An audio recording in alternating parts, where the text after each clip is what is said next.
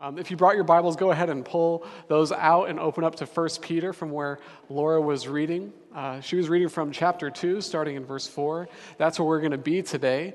The letter that Peter wrote, 1 Peter, is almost all the way at the end of your Bible. So if you're flipping around, just flip towards the end, and you'll find it back there. It has a 1 in front of it. 1 Peter. When you get there, we're going to start in chapter 2. If you're joining us for the first time or you've missed a week so far this year, let me catch you up to speed in this letter. Peter is writing this letter, and what he's doing in this letter, we've entitled this series, Christian in the City. Christian in the City. Peter has written a letter that was to be passed around to the churches in the cities in Asia Minor in the first century, which is modern-day Turkey. And he's writing this letter because there is this reality that was happening for Christians. And this is a reality that Peter himself would have been very familiar with because he led the church in Jerusalem after Jesus died, rose again, and then ascended. He led the church in Jerusalem for a couple decades. But then he visited all the churches throughout Asia Minor, and he eventually came to be in Rome, and he's writing this letter from Rome back to all the churches that he was visiting. And he noticed something, that to be a Christian was to be a minority in an urban setting back then.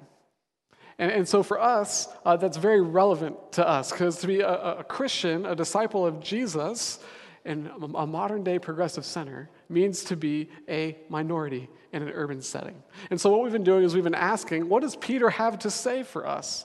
What does Peter have to say for us as Christians in the city? Because Peter is all about helping us be Christians in the city.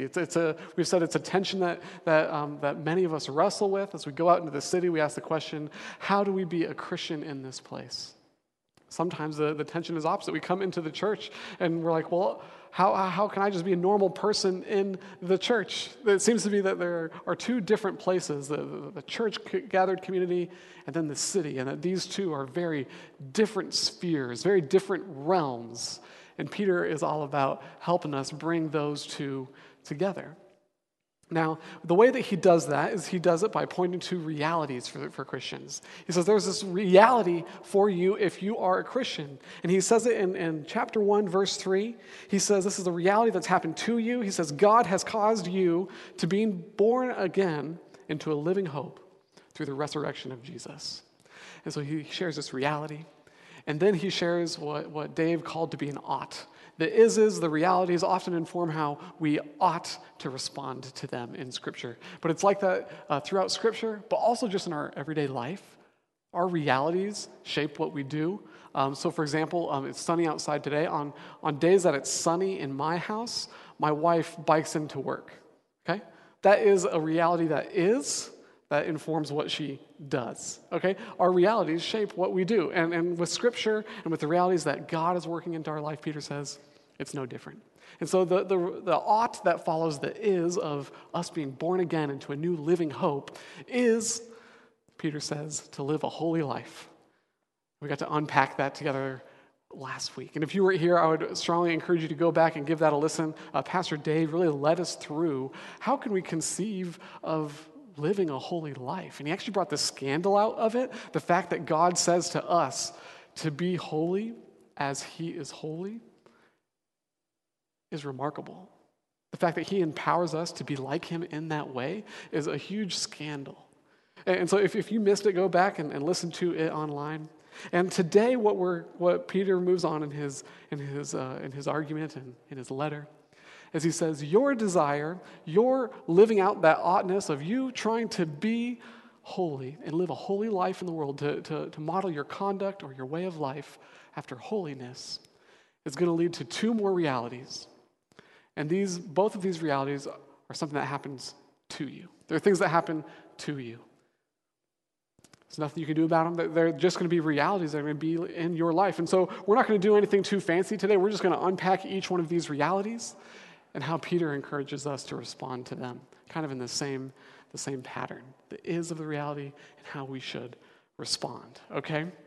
So we're just going to dive right into it, okay? That's enough intro. The first reality goes like this.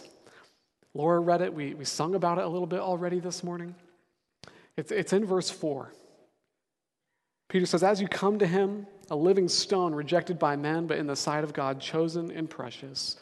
You yourselves, like living stones, are being built up as a spiritual house.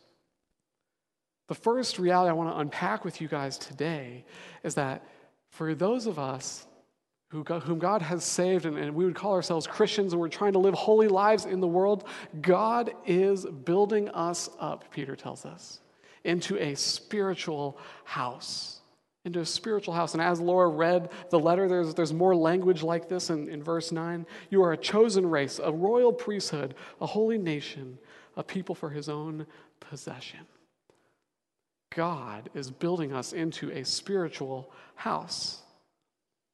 Peter has in mind a temple of sorts, but we can go even back further to get the essence of what the temple was all about in Israel. This is from Exodus 19, when the Israelites came to the foot of Mount Sinai. They had just been saved out of Egypt by God's mighty hand, an outstretched arm, they said. They come to the base of Mount Sinai. They covenant together, and this is what God shows up and does. See if this language is familiar. Exodus 19 says, God says, out of all nations you will be my treasured possession. Although the whole earth is mine, you will be for me a kingdom of priests and a holy nation. So those are the descriptors that God used of Israel as they came to him, gathered at Mount Sinai. They're the same descriptors here that Peter's using. They're the very same ones. It's very intentional. What does this mean? Well, when God brought the Israelites out of Egypt, this is what it means. He looked at him and he said, I don't want to just relate to you as individuals. I don't want to just talk to you as individuals. I want to relate with you as a community. I want you to make vows to one another. That was part of this process of them coming before Sinai. I want you to make vows to one another. I want you to make promises to one another. The formal word is covenant. I want you to covenant to one another. And serve me and serve one another in community. This is what Mount Sinai represents. And when they did that, God came down on the mountain in smoke and in fire. In Exodus, it says that the ground trembled under the weight of his glory. Glory in the Bible is God's infinite weightiness, his greatness, his beauty, his very presence. He came down when the community covenanted together. So Peter's saying that if you've been called by God and saved by grace as an individual, great. That's awesome. But that's not all God wants to do with you. Peter says your new life in Christ makes you a living stone or a living brick. Your living brickness makes you different from the world. More on that in a few minutes, okay? But God wants to pick you up off the ground and put you with these other living bricks, to lay you next to other living bricks, some below you, some on top of you. Stay in the metaphor. He wants you to be covenanted together in the believing community. If you think about bricks actually take on responsibility for one another in a building. That's why Peter is using this analogy. Bricks support one another. A wall can only stand because each brick, you could say, is doing its job. And if you're willing to be covenanted together, God's going to build you into a spiritual house of a believing community where he's going to come down and dwell. It's still up to you. You can decide, I'm going to let God put me in a spiritual house where I can make vows and promises to one another. Peter says that's what God wants to do for you if you've been born again into this living hope. Because when God's people covenant together, it's there that God's glory comes down to the church. Spiritual house. And Peter here has the audacity to say the same glory that came down on Mount Sinai, the very glory that would enter into the tabernacle as the Hebrews walked through the wilderness, the same glory that ended up coming down into the temple of God, that same glory is coming into Christian communities as God is as they are letting God build them into spiritual houses. That same glory is now available to the church. It's an audacious claim. If it's true, it's an amazing promise that the church is the dwelling place of the glory of God. Now, if this reality that Peter is speaking is true, that the covenanted people of God is where God chooses to come down in his full glory, it must mean this. It must. That the glory of God is available to you in the church in ways that it is not available to you otherwise. They're not available to me otherwise. Now you might say, I thought God came down and dwelled in the hearts of each Christian. And yes, that's absolutely right. He does. Each person with faith in Jesus is a living stone. They are a living stone. But what Peter is saying, what this must mean, is that there's an extra weighty, glorious presence of God that inhabits his gathered people in a way that's different. That's different than God's indwelling of an individual. That means that in the church, you have access to the glory of God that's not otherwise available anywhere else or any way else. Now, the question is this true? Is this true? Well, I think it is, and part of us can just use common sense on some regards. Think about reading the Bible. Can you meet God by reading your Bible? Absolutely you can. You can know more about God. You can have encounters with God through reading the scriptures on your own. But if you read the Bible in community, if you open up the scriptures in community, say in a cohort setting, the Bible is much more alive to you, and God is much more alive to you. Think about worship.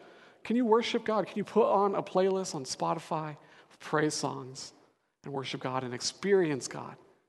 Absolutely you can.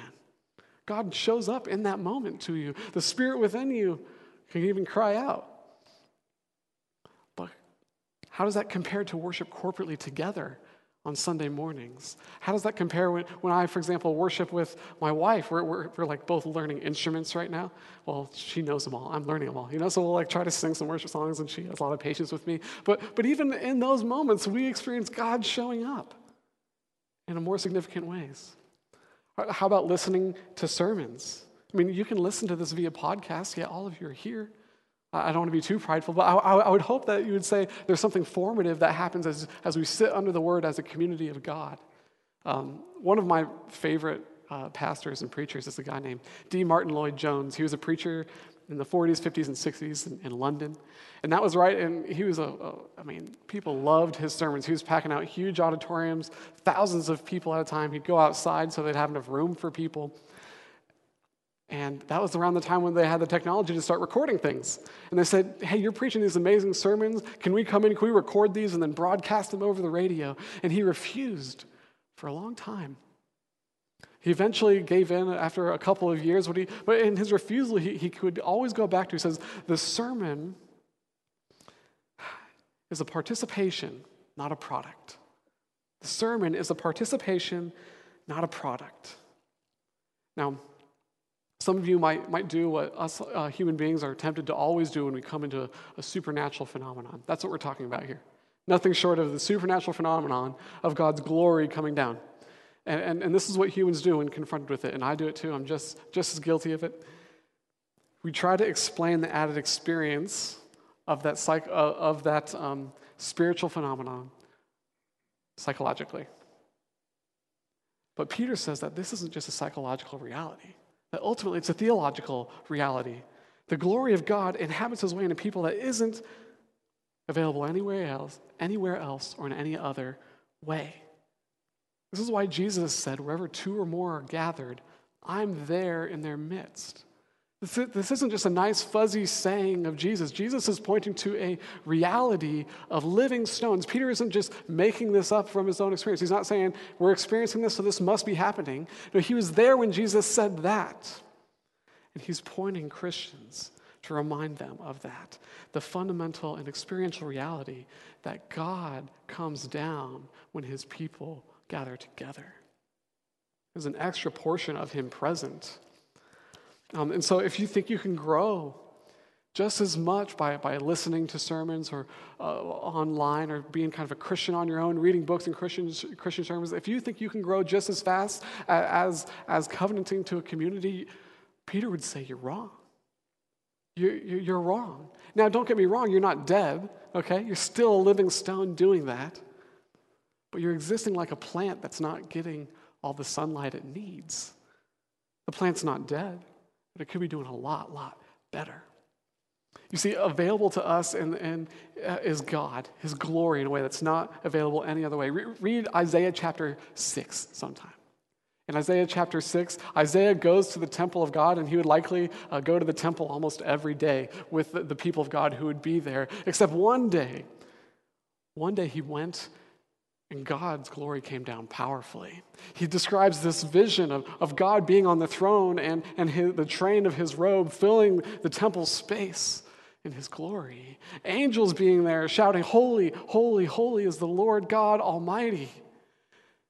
He experiences God's glory. He experienced it and he was changed. He was transformed. He was a different person from that point on. Isaiah chapter 6 is the transition of Isaiah.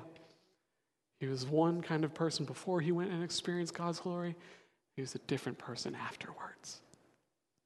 You never know when God is going to break out. You never know. And one day God broke out. Peter's saying that we are that temple. He's saying nothing short of that, where Isaiah himself experienced the glory of God. We are that temple. That's where God comes down. Okay, so 2 applications here, okay? First, the first application is show up. Really simple, show up. You can't experience the glory of God like this anywhere else, Peter says. Show up. And this is in a multitude of settings, okay? It's not just on Sunday mornings, okay? If you think about the bricks in the wall, maybe the whole building is the church, but you could even localize it to a local group. That's your cohort. Localize it to the bricks on either side of you. Those are those crucial relationships where you guys are taking responsibility for one another, encouraging one another to grow. Show up in those kind of 3 settings. Because when you miss out, you miss out. Thomas, after Jesus was risen from the dead, he missed a meeting. A pretty important meeting. Jesus showed up to the 11 disciples at that point. And Thomas is just out on the side. He comes back, he's like, "What happened?" They're like, "Dude, God's glory came down. You missed it." But he eventually comes around to it, you know. But God's glory shows up. Last week during the second set, the second song. Sydney, do you remember what that song was? Second set, second song? It was power. Your Glory. That was the song. It was called Your Glory. God showed up. I wept like a child throughout that whole song. We left this place changed. Now, maybe not a huge life-altering change, but you get a bunch of little transformations. Maybe say you get 40 of them in a year. That could amount to a life-altering change. God showed up. He came down, and we experienced his glory. So the first application is show up. You can't experience the glory of God like this anywhere else. The second application is covenant to the believing community, because you can't experience the glory of God any way else. Any way else. This is where the secret sauce actually is. Okay, this is what happens when you begin to attend a church that's made up of living stones that have covenanted to one another. You experience God coming down because you found a place where people haven't just decided to gather together, but because that's actually a place where they are taking responsibility for one another. They've made vows and they've made promises to one another to help each other grow. And that's the kind of community God comes down into. That's the one that God comes down into and changes them through. You might too be experiencing this life as entering into the community, but it was only ever available for you to enter into because there have been people. There are rows of bricks that have gone before you and have assumed responsibility for one another, and you're being able to stand on them to experience God coming down. We're standing on so many rows here at Sedaris. And I know our 5-year anniversary is next week, actually, but I want to do something right now. Because we're standing on living stones that have been here for a while. And it's really fun because I see a couple in the back corner over here that were living stones from a long time ago that I think they're thinking about moving back to the city. But I want everybody to stand up. If you were part of the launch team, I want you to stand up. I want you to stand up as a living stone that was part of the launch team that was in 2014 before it kicked off in 2015. Yeah, there they are. Back row launch team, come on. Stay standing, stay standing. 2015. Where are the stones that joined in 2015? 2015. There's stones. Yeah, front row, 2015. Come on. 16? 2016? Yeah. 2017? 2017? Yeah. 18? 18? Oh, hey, there we go. 2019? 2019? Yeah. And then even this year, this year, 2020, you guys come up to it. Come on, everybody should be standing. Maria, I know you. Come on, guys. Give each other a round of applause. This is a fun exercise. All right, so go ahead and sit back down. But this is how living stones work. They build off of each other. And apparently, the longer you're here, the more you migrate that direction, okay? I don't like that. That's okay, though. So the question comes to each of us, honestly. If you're newer, God wants to pick you up and as an expert bricklayer. He wants to put you on top of rows that have gone before you, maybe even plug some holes that were made as people moved away. God wants, as an expert bricklayer, to put you down into the community, okay? Maybe you've been here for a while, and it's always good to evaluate if you're still showing up and if you're still covenanting in each one of those ways. Am I making it to Sundays? Am I making it to my cohort? Are there people who are counting on me? Am I holding responsibility for those 2 or 3 relationships, and they're holding responsibility for me? Now, being locked into the temple, it's intimidating, okay? But Peter tells us that it is the most sure and guaranteed path to life because that's where God's glory comes down into, okay?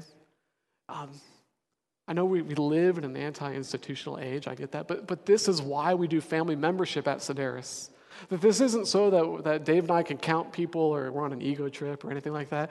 We drive our family member process so that people can make vows to one another, promises to one another that are going to continue to bring God's glory into our midst. And that's why we do family membership here. And Peter, he wants to drive the point home for us. He wants to show us, hey, his plan was always to act as a master bricklayer, okay? He's always been doing that. And so he quotes Isaiah 28 here in verse 6. Peter says, "For it stands in Scripture, behold, I'm laying in Zion a stone, a cornerstone a cornerstone chosen and precious, and whoever believes in him will not be put to shame." The cornerstone is Christ. Peter called him a living stone at the beginning of chapter 4, a living stone. But it's not only a promise, it's the strategy. God is hoping to build temples out of people, just like this building project that was announced in Isaiah 28. It's now being completed by us, the living stones of God, as we let him place us into community. How incredibly precious we must be. The people of God are that which mediate his coming to the earth. That's why Peter calls us a holy priesthood. How incredible is that? This is the gospel of Jesus. Perhaps you feel worthless. Perhaps you feel like you're not good enough to be part of God's people. The gospel says you are incredibly valuable. In fact, you are God's treasure.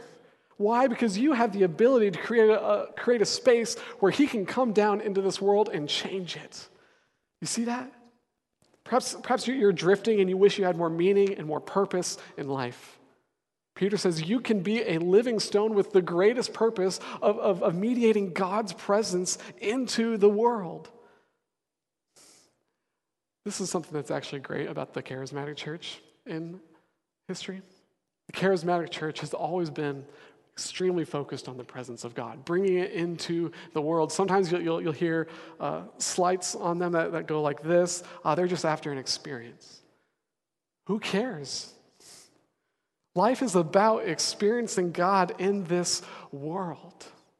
We have much to learn from our charismatic brothers and sisters. And I had a couple years in a Pentecostal church in my late college years. That's where I grew leaps and bounds because I was continually encountering God's glory. And I know we've had a couple of our more charismatic brothers and sisters start to attend Sedaris Church in the last year, which makes me excited because there's no confusion that the glory of God manifest in the people of God is that which changes us and transforms us and is ultimately going to send us out in the world for mission. But perhaps you wish you had more meaningful relationships or were part of a vibrant community.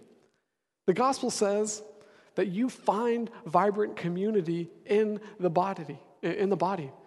Relationships are only as vibrant as so much as they carry responsibility for one another. This is how relationships work It kind of pushes back against notions of freedom that we have, but we don't have meaningful relationships often because we're not making vows and promises. But the church makes those vows and promises that create incredibly meaningful relationships, and people rejoice from them.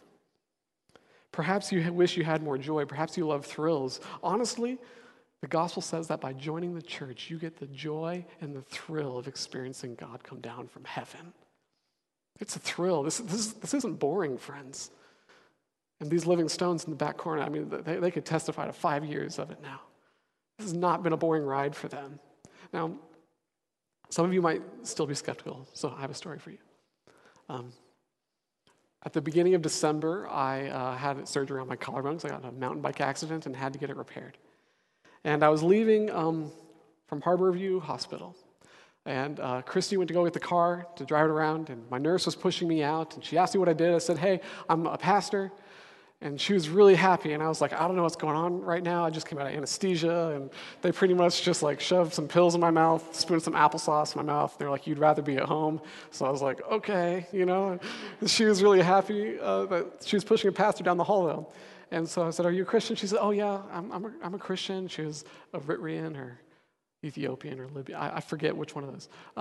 But she ended up sharing with me a hardship that she had in her life with her daughter, who was about 20 years old, and a huge rift in their relationship. And I felt God speaking to me in that moment. Even though I was loopy and still coming down off anesthesia, this is your sister in Christ. You have a responsibility to pray for her. And so I prayed for her, and I did terrible at it. I could barely piece thoughts together, but I prayed, and I looked up, and she was deeply, deeply moved. Why? Because God had brought two of his living stones together, and he had come down. Now, as I think on that, it was a huge turning point in my own walk as well. For months, I had slipped into just this, I was angry at God. When you get injured, you get angry at God, by the way. Anybody who's been angry at God or been injured, they know that. You get angry at God, why did you allow me to crash my bike? Like, why? Come on. I was supposed to heal over the course of 12 weeks. They said, it'll heal on its own. The doctors were perplexed when it didn't. So now I had to go back and get the surgery done and start my healing timeline all over again. But then it became all of a sudden clear. Maybe that's why God let me go through that.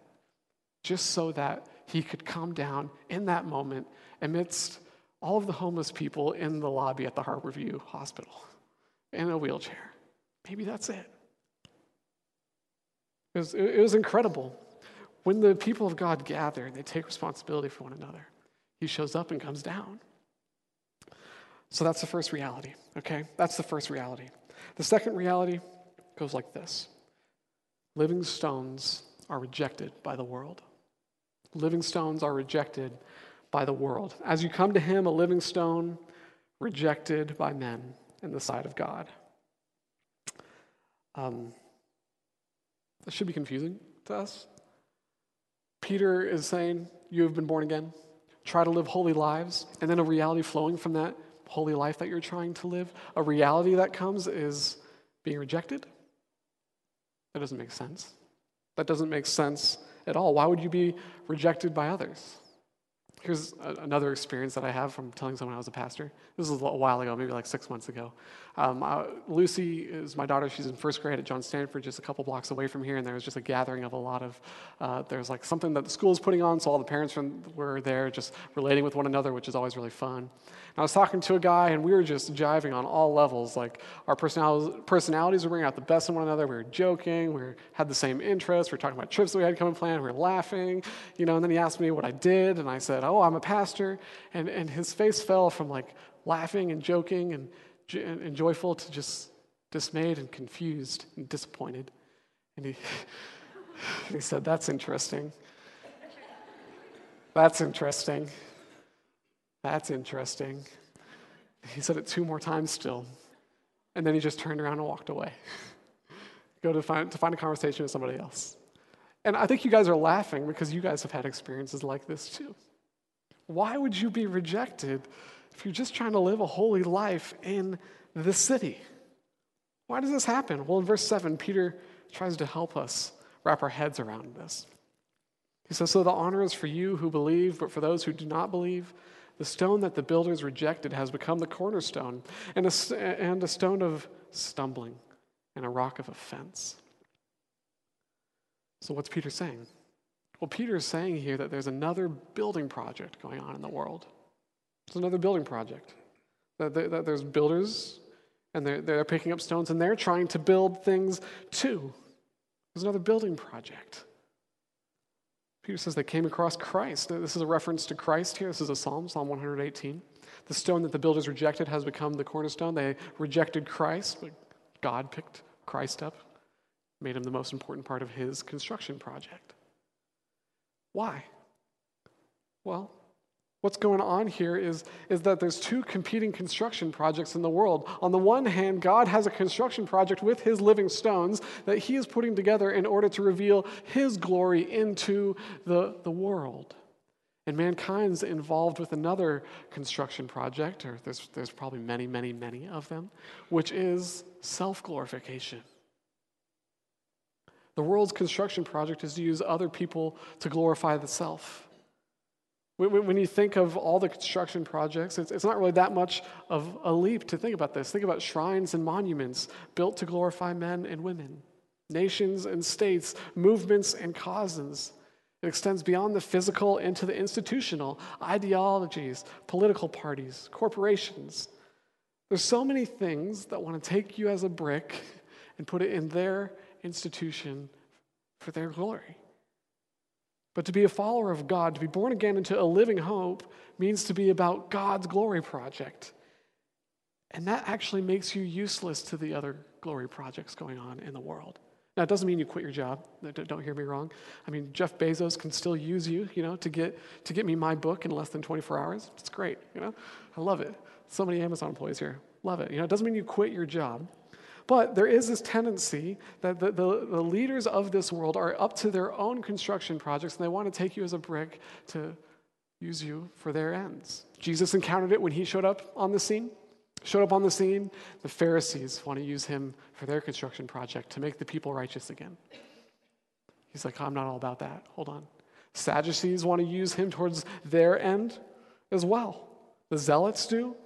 If you read through the four Gospels and see what everybody wanted to do with Jesus. Sometimes we always are looking at what Jesus is trying to do, but what people are trying to do with Jesus is very, very, very interesting.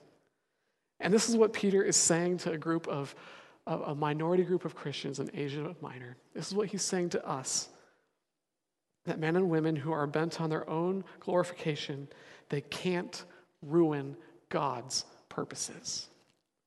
If you reject him, you will make a mistake, yes, and you'll stumble and you will fall. But God picked Jesus up. He put him right where he needed to be. They might arrest him. They might take Jesus. They might put a bag over his head. They might beat him. They might strip him, tie him up to a pole, and flog him. They might march him up a hill naked. They might put two pieces of wood down. They might nail him to those two pieces of wood. They might put him up as he suffocated to death, ridiculing him while it happened. They might kill him. They might throw him in a cave. Get him out of here. We don't need him. He's in the way of our glorification project. But 3 days later, God says, nope. He is the cornerstone of my building project, and I am going to use him towards my plan for him.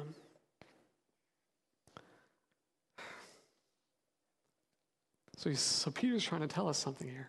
Saying, for you and me, don't worry about it coming out, that you have a deep commitment to a Christian community. Don't worry about your rejection. Your friends, your coworkers, your acquaintances, they might refuse to speak to you. They might exclude you from areas of influence. You might not get that promotion. Your landlord might not want to continue your lease.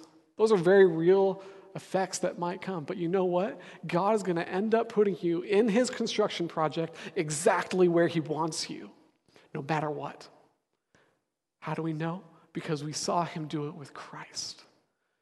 The resurrection is the promise that God always fulfills his purposes with his people, including you and me. Your ultimate resting place will be in the most important building there ever was, the temple, with the most important task to ever do, to make space for and invite the life-changing, joy-bringing, heavy glory of God to come down and change us all. This is how treasured we are by God. You are his precious people.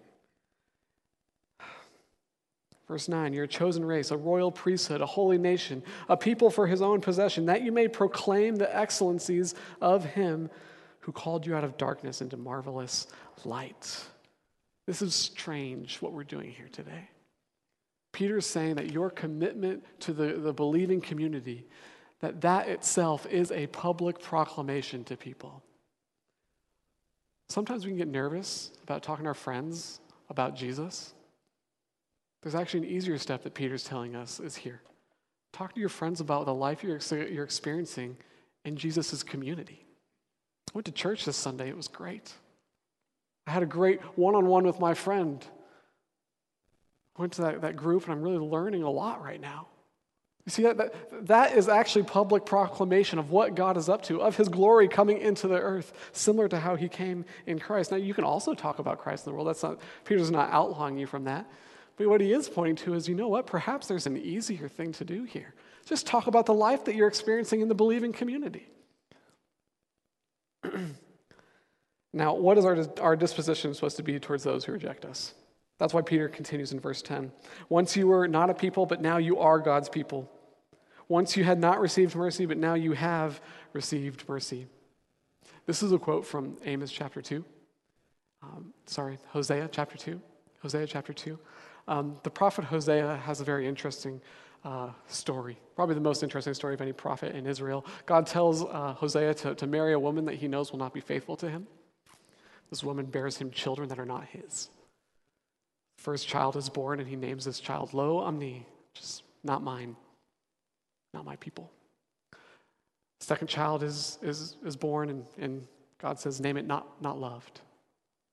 Eventually, this woman runs away with one of her lovers, and this lover treats her so poorly. He abuses her and sells her into slavery. And then God comes to Hosea and says, go buy her back. Go love your wife again. And the only thing that we see Hosea saying, he says, and so I bought her. So I bought her. For Peter to take that verse and put it here means that he believes, and he's right, that Jesus Christ came to earth into a marketplace of this world. And though we had rejected him, though we had spurned him, he bought us not with money, but with his blood to make us his own. Peter's reminding us that we too once rejected Christ. We too once rejected Christ. We too once rejected perhaps even people of Christ. The Spirit brought to mind, there's a person of Christ in my college experience. He was just so intense about my self-glorification projects. I did not like this person. We too did this. That changes everything about our disposition towards those who reject us. Okay? Everything. It changes everything. You might even pray for them. You have great empathy for these people. You might even love them. Isn't that what Jesus said? Love your enemies. How would you love them? Verse 11. Beloved, I urge you as sojourners and exiles to abstain from the passions of the flesh, which wage war against your soul. Keep your conduct among the Gentiles honorable. There's that word conduct again, or way of life. Keep your way of life among the Gentiles honorable, so that when they speak against you as evildoers, they may see your good deeds and glorify God on the day of visitation. Your evangelism is your life, is what Peter's saying. When people who reject you get together and they might slander you, is what he's saying. They might speak of you as evildoers. They might come and think, hold up a sec, why am I saying bad things about Laura? She lives a pretty good conduct of life. There's an evangelism here that's there. This is a public witness and a public testimony. For some of you, you might have recognized some of the language that we're bumping into here. God is saying, I've chosen you as a people. At the end of verse 8, it says that they stumble because they disobey the word as they were destined to do. But Peter doesn't have in mind a past point in time where God chose some people and didn't choose some people, and this is all working itself out as a result. How do we know? Because Peter is saying that your actions are going to play a part in the salvation of your friends who don't know Jesus. That's what he's saying in verse 11. Keep your conduct among the Gentiles honorable, so that when they speak against you as evildoers, they may see your good deeds and glorify God who's in heaven. So it must mean something else. We don't have time to unpack that today. But what I want us to leave with today is, if it's true that you have been born again, and if it's true that you're called to live a holy life, it's going to lead to these two new realities for you. One, that God wants to pick you up as the living stone and put you into a house, put you into a spiritual house, a temple, so that you can bring the glory of God into the world, a glory that's not available anywhere else. It's not available any way else.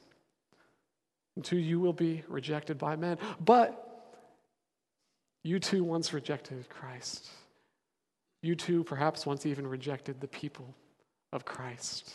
And so it is in your empathy and in your love that you press into your way of life. You continue to live a holy life so that they might be convinced that this is the next step for them to check out Jesus and this gospel message. In that way, you make Jesus unignorable in our city. Let's pray. Father, we come before you as living stones now. As living stones, asking you if you might put us in a place, a building, that we could experience your glory. I pray for all my friends who are here today that would say, I am a living stone. Would you show them what their next step of action is, whether it be taking responsibility in the community, to love one another, to continue living holy lives in the world, to show empathy and compassion on those who have rejected them, radical empathy and compassion, to cry out even with Stephen towards the men who stoned them, forgive them, Father, they do not know what they do. God, I pray for my friends who are here today that would say, you know what, I don't think I'm a living stone yet. God, I pray that you would continue to bring them into the midst of other living stones, that they might catch a glimpse of your glory. We know that you brought them here for a reason, and so we pray that you would reveal yourself to them, reveal Jesus to them, reveal your gospel to them now, both in this worship to follow and through their friends who brought them. We praise you and we love you. What a crazy plan that you have designed to use your church to bring your glory into the world, and we just ask that we would respond faithfully to your plan and to your building project. Amen.